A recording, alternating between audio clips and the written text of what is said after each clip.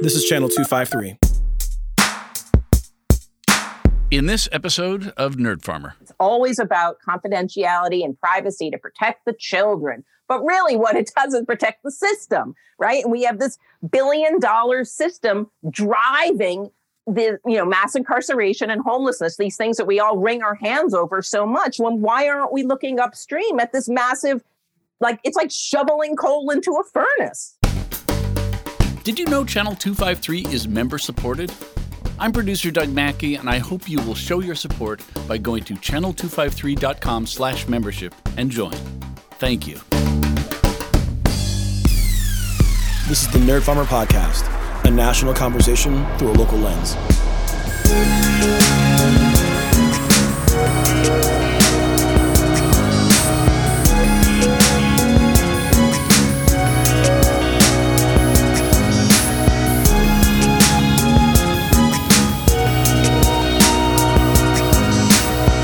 This is Nate Bowling, host of the Nerd Farmer Podcast, brought to you by Libro FM, coming to you live from our lovely studio, air quote, here in gorgeous Abu Dhabi.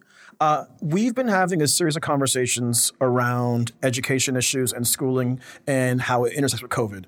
And I was intending to go away from this topic on this episode, but then something dropped in my inbox from an old friend. And by the way, when I say old friend from a long time, not an old person, to be clear. We have back today 4-time show guest Claudia Rowe, and I'm really excited to have Claudia on. She was one of our very first guests, and I feel like we on the show have walked through a progression of career for her. And so, Claudia, welcome to the show. Thanks so much for having me. Always love talking with you, Nate. So we've done this 4 times now. The first time you were working with the Times with EdLab. And then the last time we spoke, you released a book. And so now you're over at Crosscut, correct?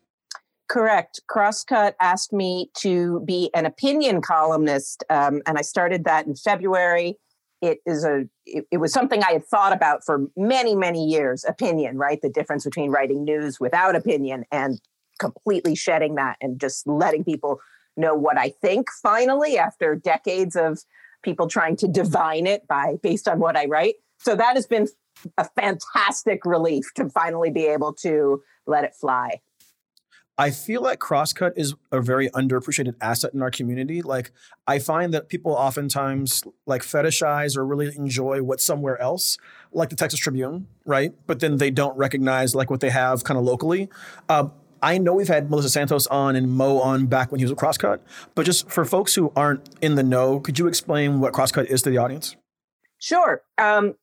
First of all, I should make it clear, I'm not a staffer there. I'm an occasional or a regular opinion columnist. So I don't know the deep inner workings, but basically Crosscut is a nonprofit news site. It's affiliated with the local public broadcast station, the television news operation. And they joined several years ago, which I think is really smart and really interesting. And so they tend to take a less of a breaking news approach and a more, it's always been oriented toward a more analytical, then with the more analytical approach to news, sort of more trends. And then when they began hiring actually a bunch of people from the Seattle Times in earnest several years ago, including Melissa Santos and their current editor, Donna Blankenship, the news side and the investigative side really bulked up. They also have some great reporters like David Croman also, who's looking at police and police corruption, really beefed up their news side in addition to sort of the overview analysis that they've always done. Awesome. Okay, so the piece that brought you back to the show is a piece that you put out. When did this come out? Today, we're talking Sunday on the 15th, and it's called Seattle Public Schools Delta Dysfunction. If I am being 100% honest with the world, I have always found Seattle Public Schools to be a puzzle palace. One of my very first occasions in which I got on the public stage and talked about education issues was at an event in Seattle where I was talking with Steve Brill, and I can't make heads or tails of anything that happens in Seattle almost anytime. And after reading this piece, I really can't make heads or tails of it now. And so help me help the audience understand what in the hell is happening with Seattle and how have they got themselves in this spot? So Seattle is the largest school district in Washington State, just for listeners who may not know that. It is always talked about as having about 52,000, maybe 53,000 students. And that's sort of what I went into this thinking, and then realized, no, they've actually lost thousands of students during COVID because of essentially, the point of this piece that I wrote was sort of lack of planning, lack of transparency, lack of communication.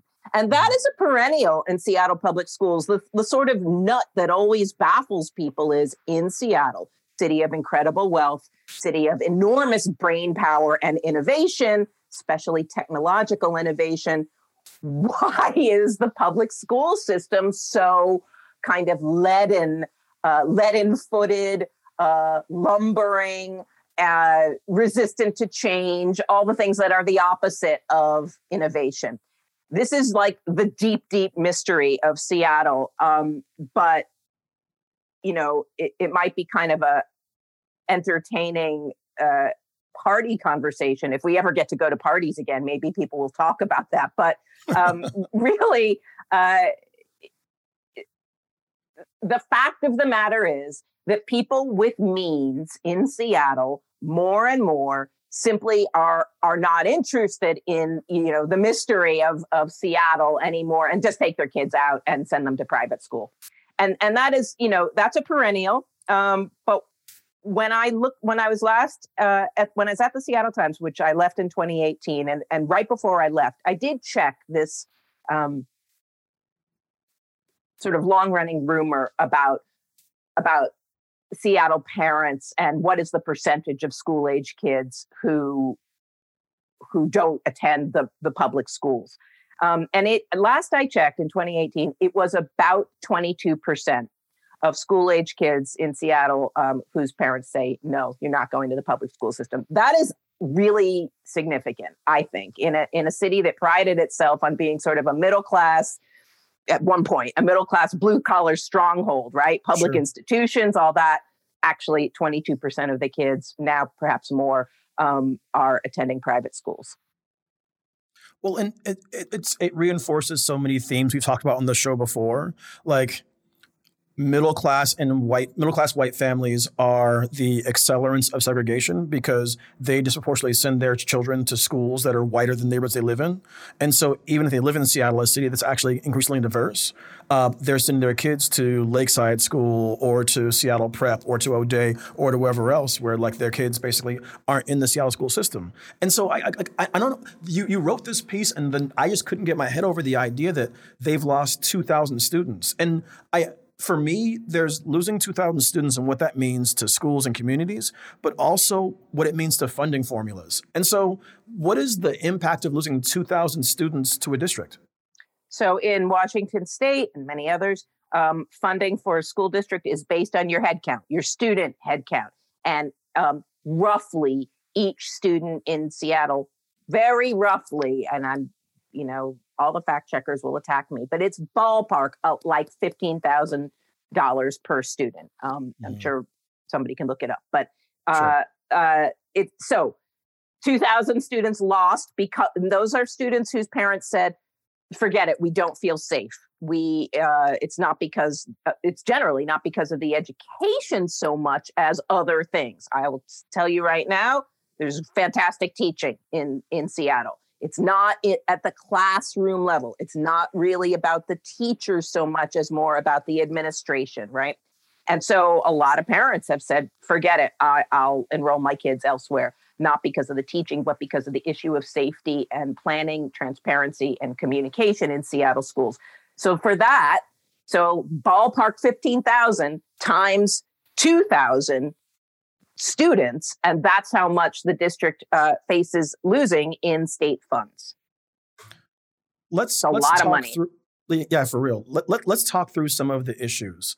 So when you say that they're losing people because parents don't feel safe, I'm assuming you're referring to like with COVID. So in Tacoma, there's a thing called Tacoma Online Learning, where they've spun up basically like a virtual school system. And like, yeah, it uses Edgenuity, which I'm not really a fan of. But there's also some like online teaching and resources from counselors and staff members. And so essentially they've pulled teachers from schools and have set them up running this online academy. And it has a pretty high capacity. I don't know the number off the top of my head. I probably should, but that's fine.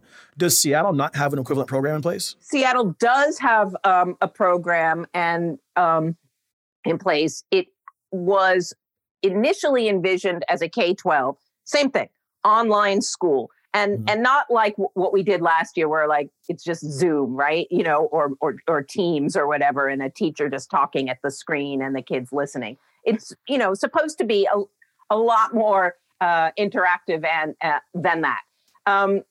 The Seattle model was cut from being a K-12 program down to K-5, and it only has 300 slots. I believe 320. So it's tiny in a district of, you know, whatever. Now it's like 51,000 students.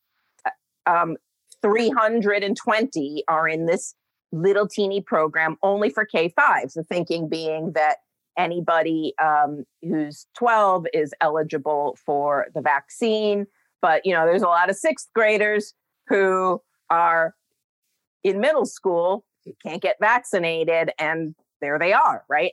And certainly the full number of Seattle elementary school students is way higher than 320, of course.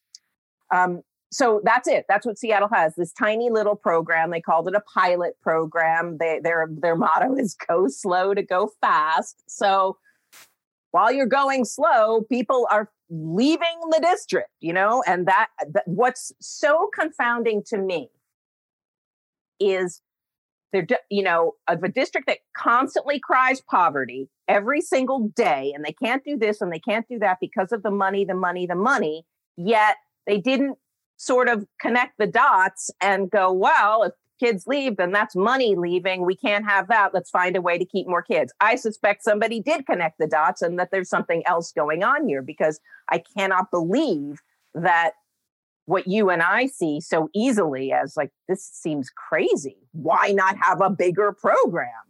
Then you won't have so many people upset and leaving. You know, somebody must have thought this through. And maybe it's because they feel like federal COVID relief money will balance out what they're losing. I don't know, but there isn't the urgency there. And that's very puzzling in a district that cries poverty every day. Okay. I want to put a pin in that federal money for a second, but I want to go back to, so have you had the opportunity to speak to parents who have taken their kids out of the district? Some. I got a lot of response from parents after the column ran. So yes, I've talked to some, obviously for the column and since. And so let's focus on the ones before the column. So the ones before the column, what specific concerns do they express? You know, even more than the lack of a remote option, which is definitely a big concern for parents of young children who are not able to be yet vaccinated. Yes, that's a big concern, but really a deeper concern. And honestly, the reason I wrote this column is more of a, it seems like a position of the district to not really communicate, to not really interact with parents who are raising concerns and questions. This kind of wall of silence, this kind of arm's length thing, this, as I said in the column, we get near daily communiques from the district about the importance of parent engagement, constant emails. And yet, when parents engage with the district, when it's coming from the parent side with a specific question or request for information, silence, not even thanks for your concern, we'll get back to you. I mean, nothing. That is even a sort of a bigger, to me, a bigger problem even than the mechanics of how are you going to keep kids safe. And, you know, there was all this talk about outdoor lunch, right? Like, because eating is, everybody knows, right? Eating is a time that's high risk, right? For COVID. So the idea was outdoor lunch, but the district wasn't going to mandate that lunch periods be outside. It was going to be up to each individual school. And there are many schools in the south end of the district, which is where I live, by the way, that don't have facilities to safely monitor hundreds or thousands of kids eating outside. So then it's an equity issue, right? And it's like, well, some campuses can do it and some can't, and it's kind of up to the individual principal.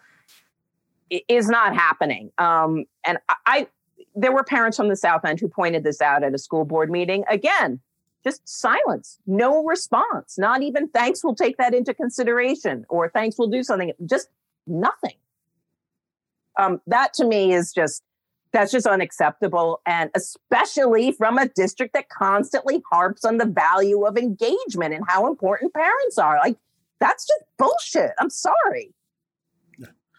So that was the kind of the before the column sentiment from parents. What's been the response since the column ran? The response has been gratitude from a number of people, a lot of people who felt simply, like I said, shut out, unheard, like their concerns and voices just falling on deaf ears.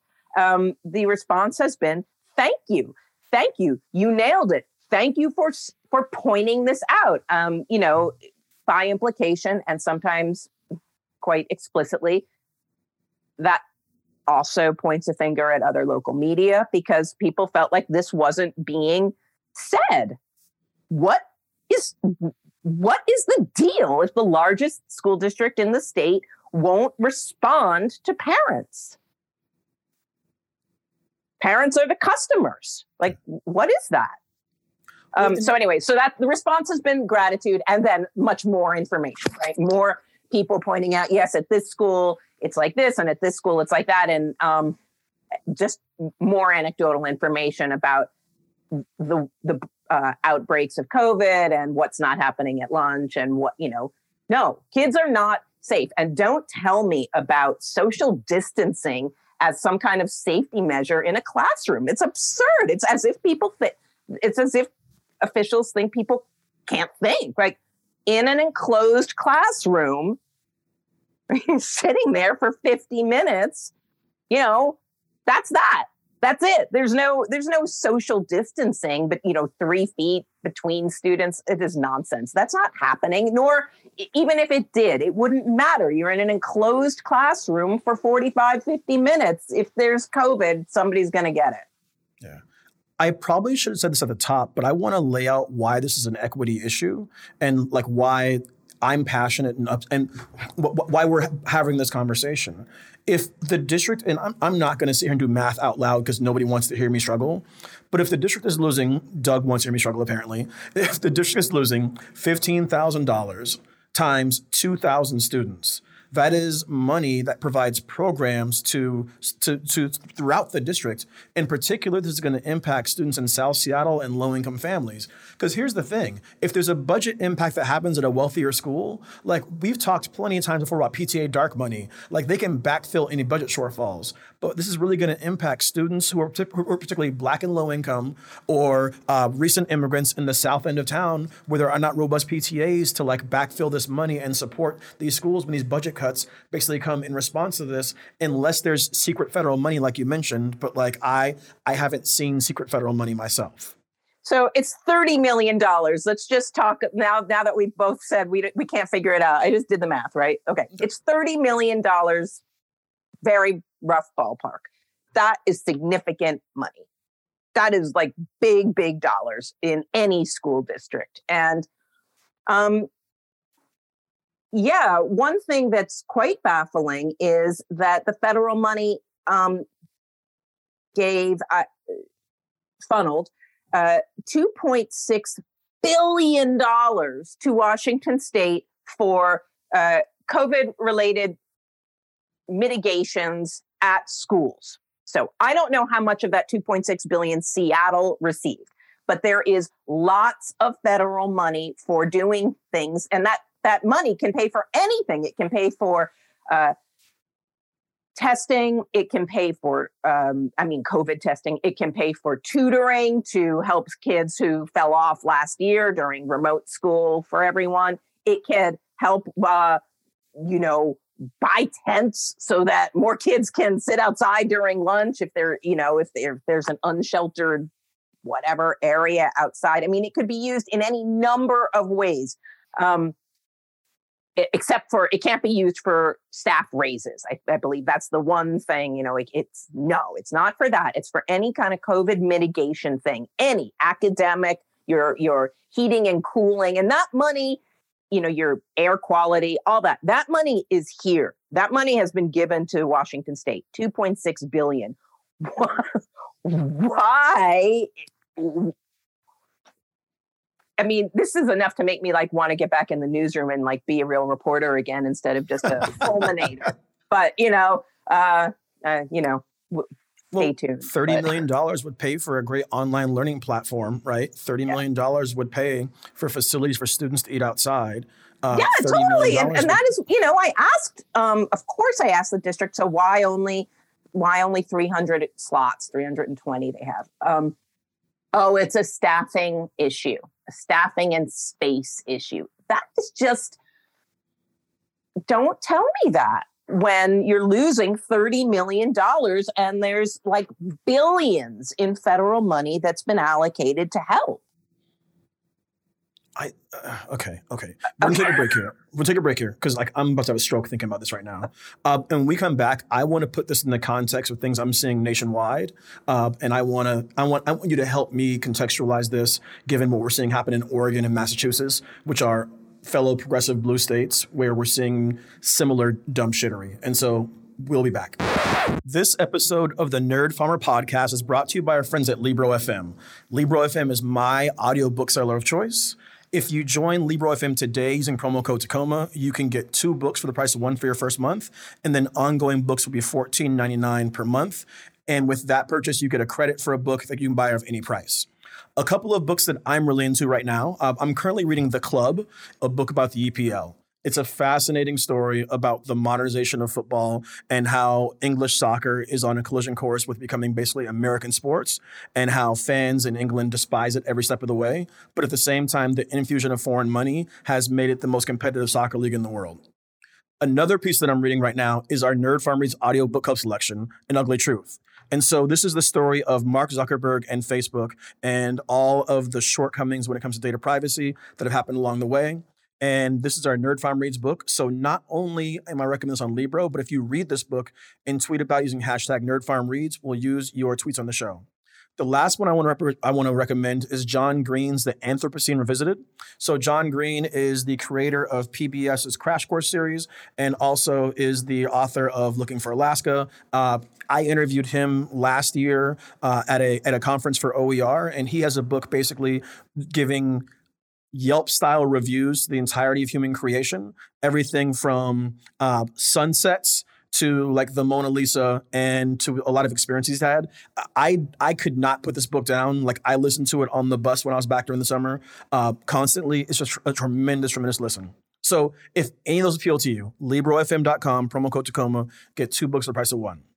The other thing I want to remind you about is that Channel 253 memberships. Channel 253 is a local podcast network telling stories, giving points of view and perspective you won't get elsewhere. We do in-depth conversations about topics that get short shrift in local media. And if you believe in this project and you enjoy listening to the show, we're going to ask you for your support. Memberships are $4 a month or $40 a year. And if you join Channel 253, you get access to Doug's Off the Record podcast and also access to our member-only Slack. And our member-only Slack right now, there's a conversation happening about the Nabisco strike settling and that Hallie Carnegie cannot buy Oreos again. And so channel253.com/membership. All right.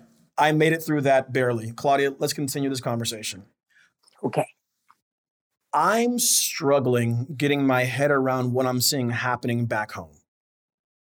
So we have 2,000 students disappearing from Seattle schools and heading likely to private schools in the region. And also homeschooling. Homeschooling. Okay. Well, actually, hold on. What percentage would you reckon of the 2,000 of homeschooling? I know you don't know, but what's your out of your butt guess?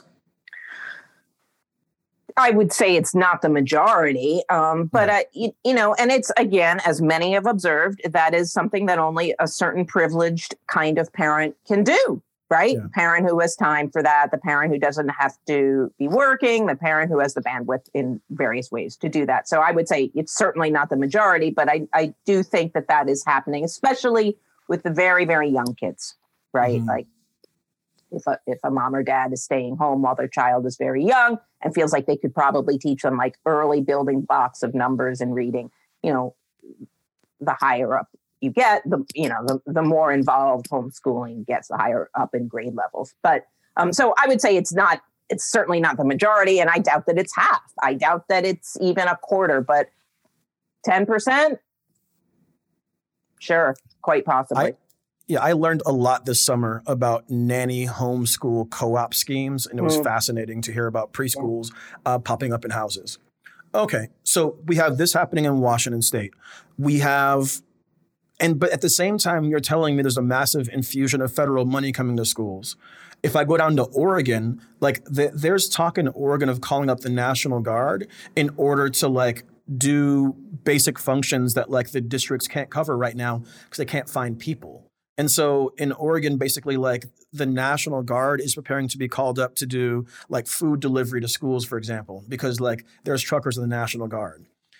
Move over to Massachusetts, and we see that the National Guard has been called up because there's a bus driver shortage. And so I'm really struggling to get my head around how. Well, first off, these are 3 of the bluest states in the United States. Yes. There's an ocean of federal money coming into the states to take care of to support education throughout COVID. How is this gross? It's to the point where is this incompetence? Is this malice? Is this some combination of the above? How is this happening right now? This is not we're not talking about Mississippi struggling through things. That's a whole different conversation. We're talking about states that apparently or allegedly had their shit together before now. Bureaucratic inertia would be my off the top of the head guess. I doubt it's malfeasance. I doubt there's intentional stealing going on at that level, that pervasive. I would not think that.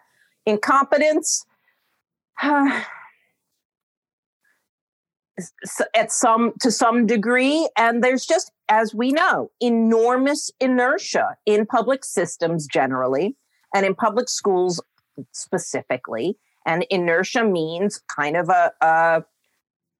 I don't know if it's fear of being attacked for trying something new. I suspect that that's part of it, though that's silly. But I don't think that school systems have shown themselves in general to be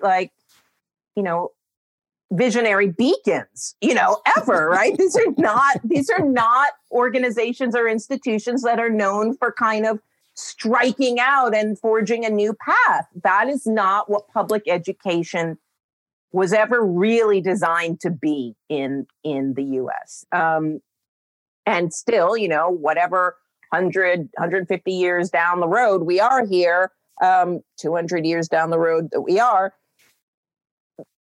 that remains, it's kind of almost a trope at this point to talk about, the factory model of public education. And a lot of people say that's overblown, but really the idea of public schools was to sort of give people basic knowledge so that they could go out and be, good citizens. And good citizens didn't mean free thinkers, revolutionaries, or bomb throwers, or innovators. That is not what good citizens meant. Good citizens meant good workers, right? So to some degree, that inheritance kind of frames everything still. And when you have sort of a bright, energetic light in whatever school district, they, with all kinds of energy, they immediately come up against this inertia, this systemic, bureaucratic inertia. It's it's the ocean liner metaphor, right? Really hard to pivot. And I do think that there's truth in that. It is for whatever reason, very difficult to pivot. And, unions are part of that discussion as well. But I really do feel for the teachers in a way that I hadn't perceived before COVID, the effect on teachers in all of this. Can you actually say more about that, please? Yeah. One of the things that struck me most, it will be eye-rollingly obvious to all educators listening to this podcast, but what really struck me right at the beginning of COVID was how bereft teachers felt. And I was seeing it in my own kids' classroom and hearing it from teachers, this kind of, they don't get much appreciation. They certainly don't get much money. So what is the reward for an educator? And it really is the kids, right? The energy from the kids, the interaction with the students, the seeing kids' minds open and grow. That is a huge thing, a huge driver, a huge motivation for educators. It's a real thing, and they get energy from it. And so this sort of sense of their being bereft when they couldn't really interact with students in the way that they had been accustomed to, that really struck me.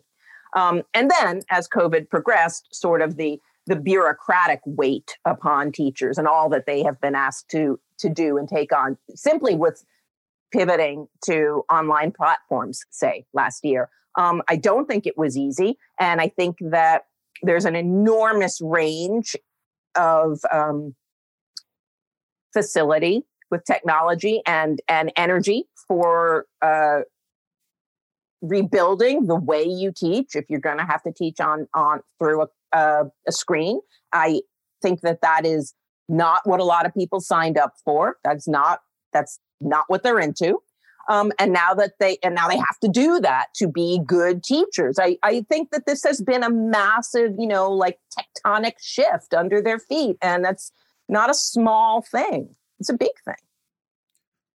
I don't expect that, like, for you to publish a piece and then somebody from Seattle Schools to call you up and be like, okay, Claudia, here's the deal. So I'll ask this.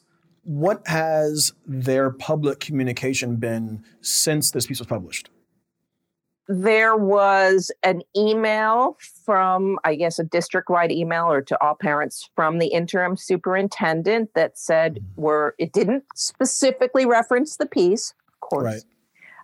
But, here, we're doing all we can to keep students safe and, just the same, rattling off the same litany. I'm sure it's very well intended. But again, it didn't speak to the concerns that were so evident coming out from this piece, this issue about communication, transparency. It was sort of, we're doing this and we're doing that. But it was like the same old crap, honestly. I mean, it sounded nice, but and then there was a piece in the Seattle Times where the president of the school board said, again, not exactly speaking to the issues in the piece, said, well, for those parents who have kept their kids out of school since the beginning of school, kind of in a limbo, right? They're not part of the district's remote program, but they're scared to send their kids into the regular schools. And those people felt that they had been threatened with disenrollment, right? You didn't send your kid to school. They're not anywhere. They're not enrolled, right? There was something from the board president saying, well, we're working on that and you're not going to be disenrolled, maybe because of the money, right? Who knows, right? Maybe because of parent concerns, but maybe she's like, oh yeah, the money. Anyway, so again, quite vague. We're working on it. Working on it? Dude, this has been going on for 18 months. What do you mean working on it? I'm sorry to say that word and sound so juvenile, but 18 months.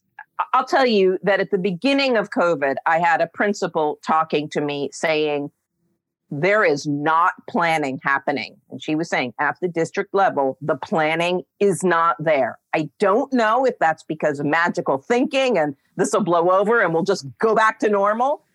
It does kind of seem like they're in this waiting mode, this position of just waiting for the storm to pass and then we can just be normal again, as if normal was good, which it was so not good. But anyway, when a veteran principal, a thoughtful person is saying there is not planning happening for how to teach, how this is going to work, and that has not changed. That's what it looks like. There just is inadequate planning. Why? I cannot fathom. I do not know. I know that you're not a beat writer, but you are an opinion columnist now, so you can sling some hot takes here.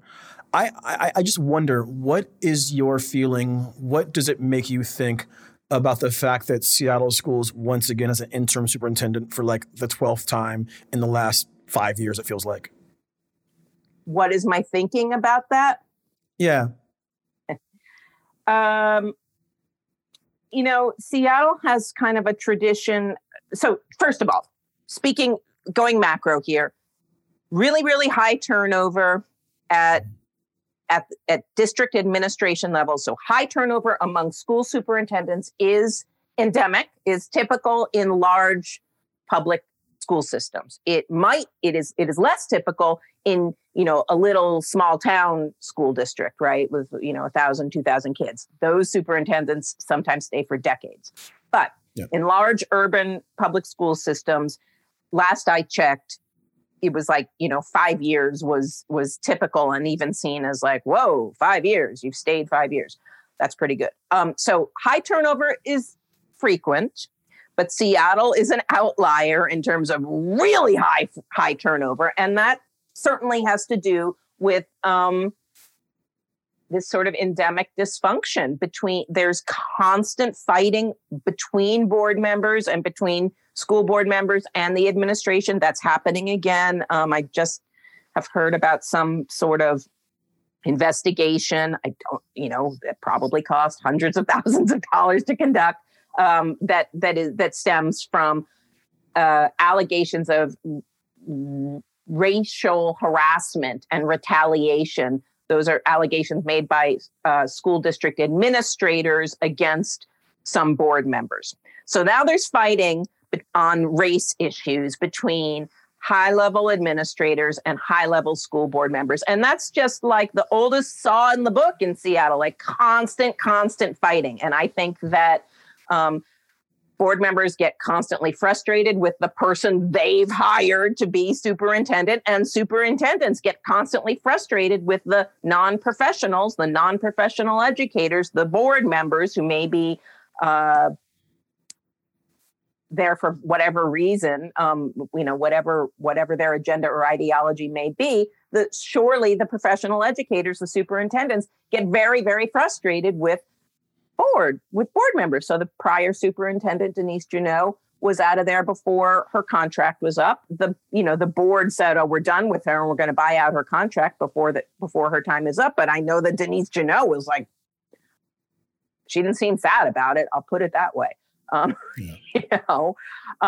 So, when I was a really young reporter, I used to before I even lived in Seattle, and I would look at school districts in New York State, and I was constantly trying to understand the relationship between these kind of bureaucratic battles in district headquarters and like what goes on in a school, in a classroom. How does this politics and backbiting affect the kids, right? This is a very difficult path to draw. Like, to connect the dots is difficult. Yet as a parent, you can feel it. You can feel when there's just sort of an air of seat of the pants, instability.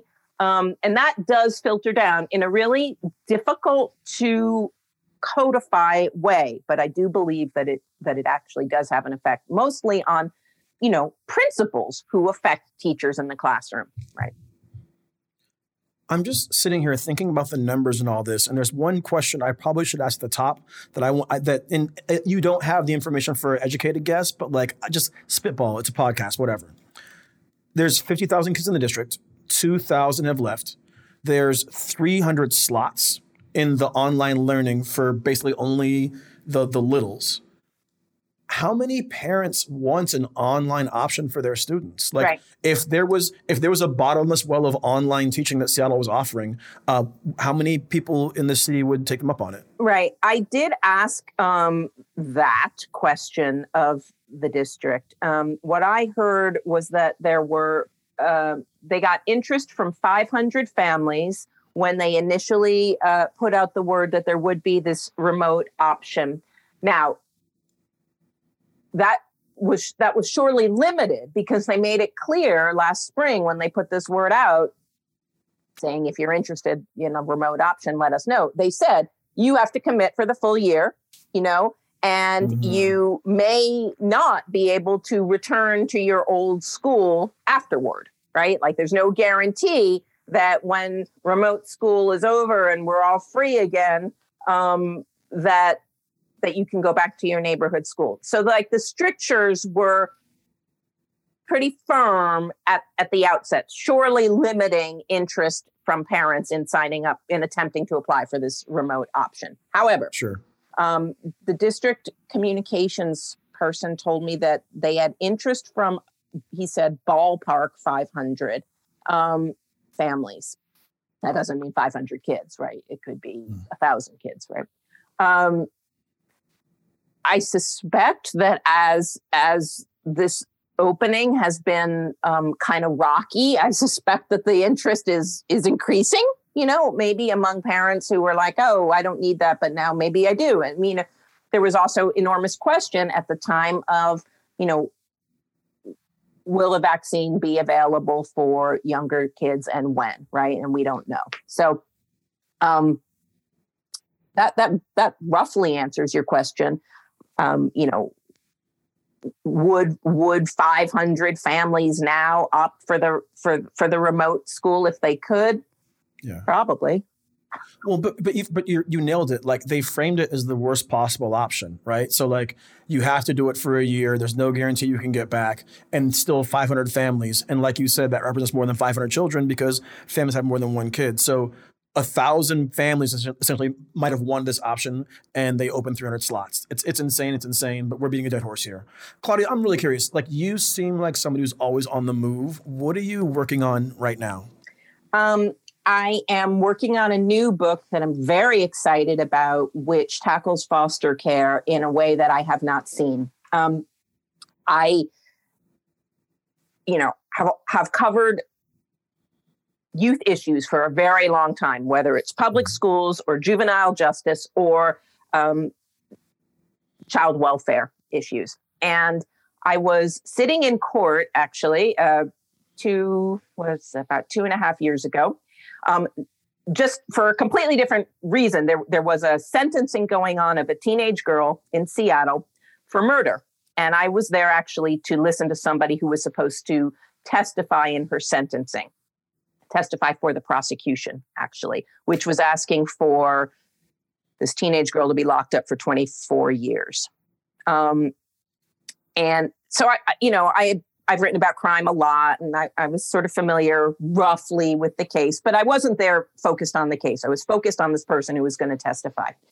And I got really interested because I was listening to the prosecution call her, broken. And, there was murmurs of like a, budding sociopath and all this stuff. And as you know, I have written quite a bit about sociopaths. And so I was, mildly curious. And I began looking into this girl's case. She got a 19-year sentence.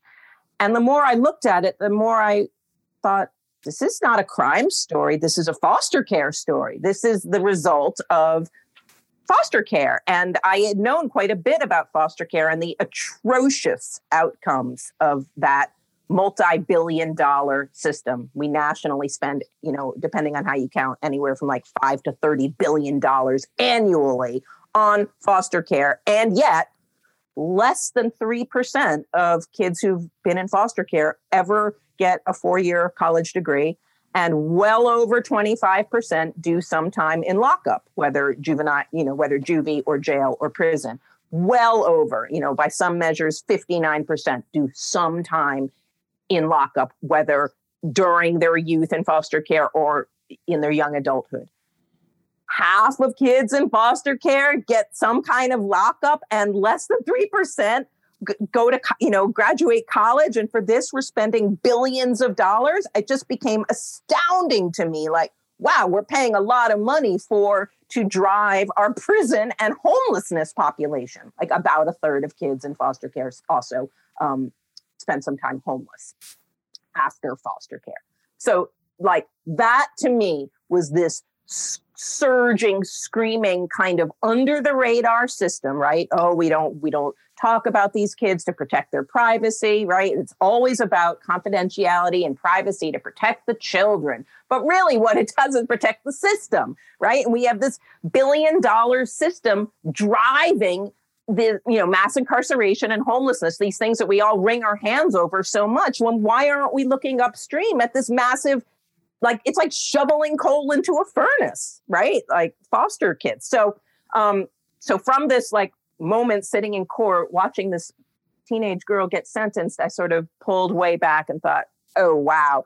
There have been books about foster care, but they are often they're often written by sociologists, and they have a very kind of sometimes sort of traditional, even journalistic approach. But I wanted to do something that really sees it through the kids' eyes, more narrative, more novelistic, but true, right? This is a nonfiction book. So it will take, we'll sort of follow a couple of young people, but not only young people, because the effects of foster care last, lifelong, right? There are people who have life sentences in prison who are there right this minute because of crimes they committed either while in or immediately aged out of foster care, right? As a result of a system that did not help them in any way, and in many ways perhaps created the lack of ability to interact the way kind of, civil society requires. At the very best, kids come out of foster care and they simply cannot kind of hold a well-paying job, right? They cannot, in many cases, they have really poor educations because they've moved around so much, right? So they've lost learning. They don't go to college, and they come out of foster care unable to form attachments, with brain neurologically unable to form the kind of attachments that make for a functional adult. And I don't mean romantic attachments. I mean ways of dealing with people, right? Ways of navigating frustration, disappointment, right? The sort of behavioral response to that among so many foster youth is what leaves them teetering on the edge of homelessness or in homelessness or committing crimes or doing whatever they can do to, feed themselves. And you can imagine what those things might be, right? So this is this screaming population that is, to me, driving all these large, expensive systems that we freak out about all day long, and we never look at this. So that's what the book is about. I've been told to never ask an author when the book's going to be finished, so I won't. But I'll promise folks that when you've published the book, we'll have you on. That would be fantastic. Claudia, I appreciate your advocacy. I appreciate your voice. I appreciate your candor and passion for all of this. If people want to follow you on the socials, where should they look? On Twitter, I have to say I am pretty active on Twitter. So at Roe Report. And I'm very findable that way. You can write to me on Facebook too if you want. I don't look at Facebook nearly as often. Very findable on Twitter. And read Crosscut. Yep. I was going to say, don't forget to find her byline on Crosscut. And then also, I donate to Crosscut. If you are a Channel 253 member, Crosscut has provided us with many a guest and great reporting. They deserve support too. Claudia, thank you so much again for coming on the show. I really appreciate it. Thank you so much. Always love chatting with you, Nate. Have a great week. Yeah, you too. Wakanda forever, y'all. Wash your damn hands. Get vaccinated, stupid. Just take the jab. Shut up. Yeah, you who's listening right now going, oh, he doesn't mean me. I mean you. Take the jab. Go Sounders and convict the police that killed Manuel Ellis. Channel 253 is a member-supported podcast network. I'm producer Doug Mackey, and I'm asking you to become a member and show your support. Go to channel253.com/membership to join. Thank you. I'm currently reading The Club. It's how the English Premier League became the richest, dang it, Doug, hold on. I'm currently reading The Club, how the English Premier League became the richest, wildest, most disruptive sports force in... God, I can do this. Take 3. I'm currently reading The Club, a book about the EPL and how it became a wild, dysfunctional, disruptive force in politics. Oh, fuck, shit, what am I doing? I'm stupid now. I'm sleepy. Okay, the blooper's going to be 10 minutes long. The bloopers will be longer than the show. Okay. The other thing I want to remind you of is that Channel 253 is a labor of love. We are local...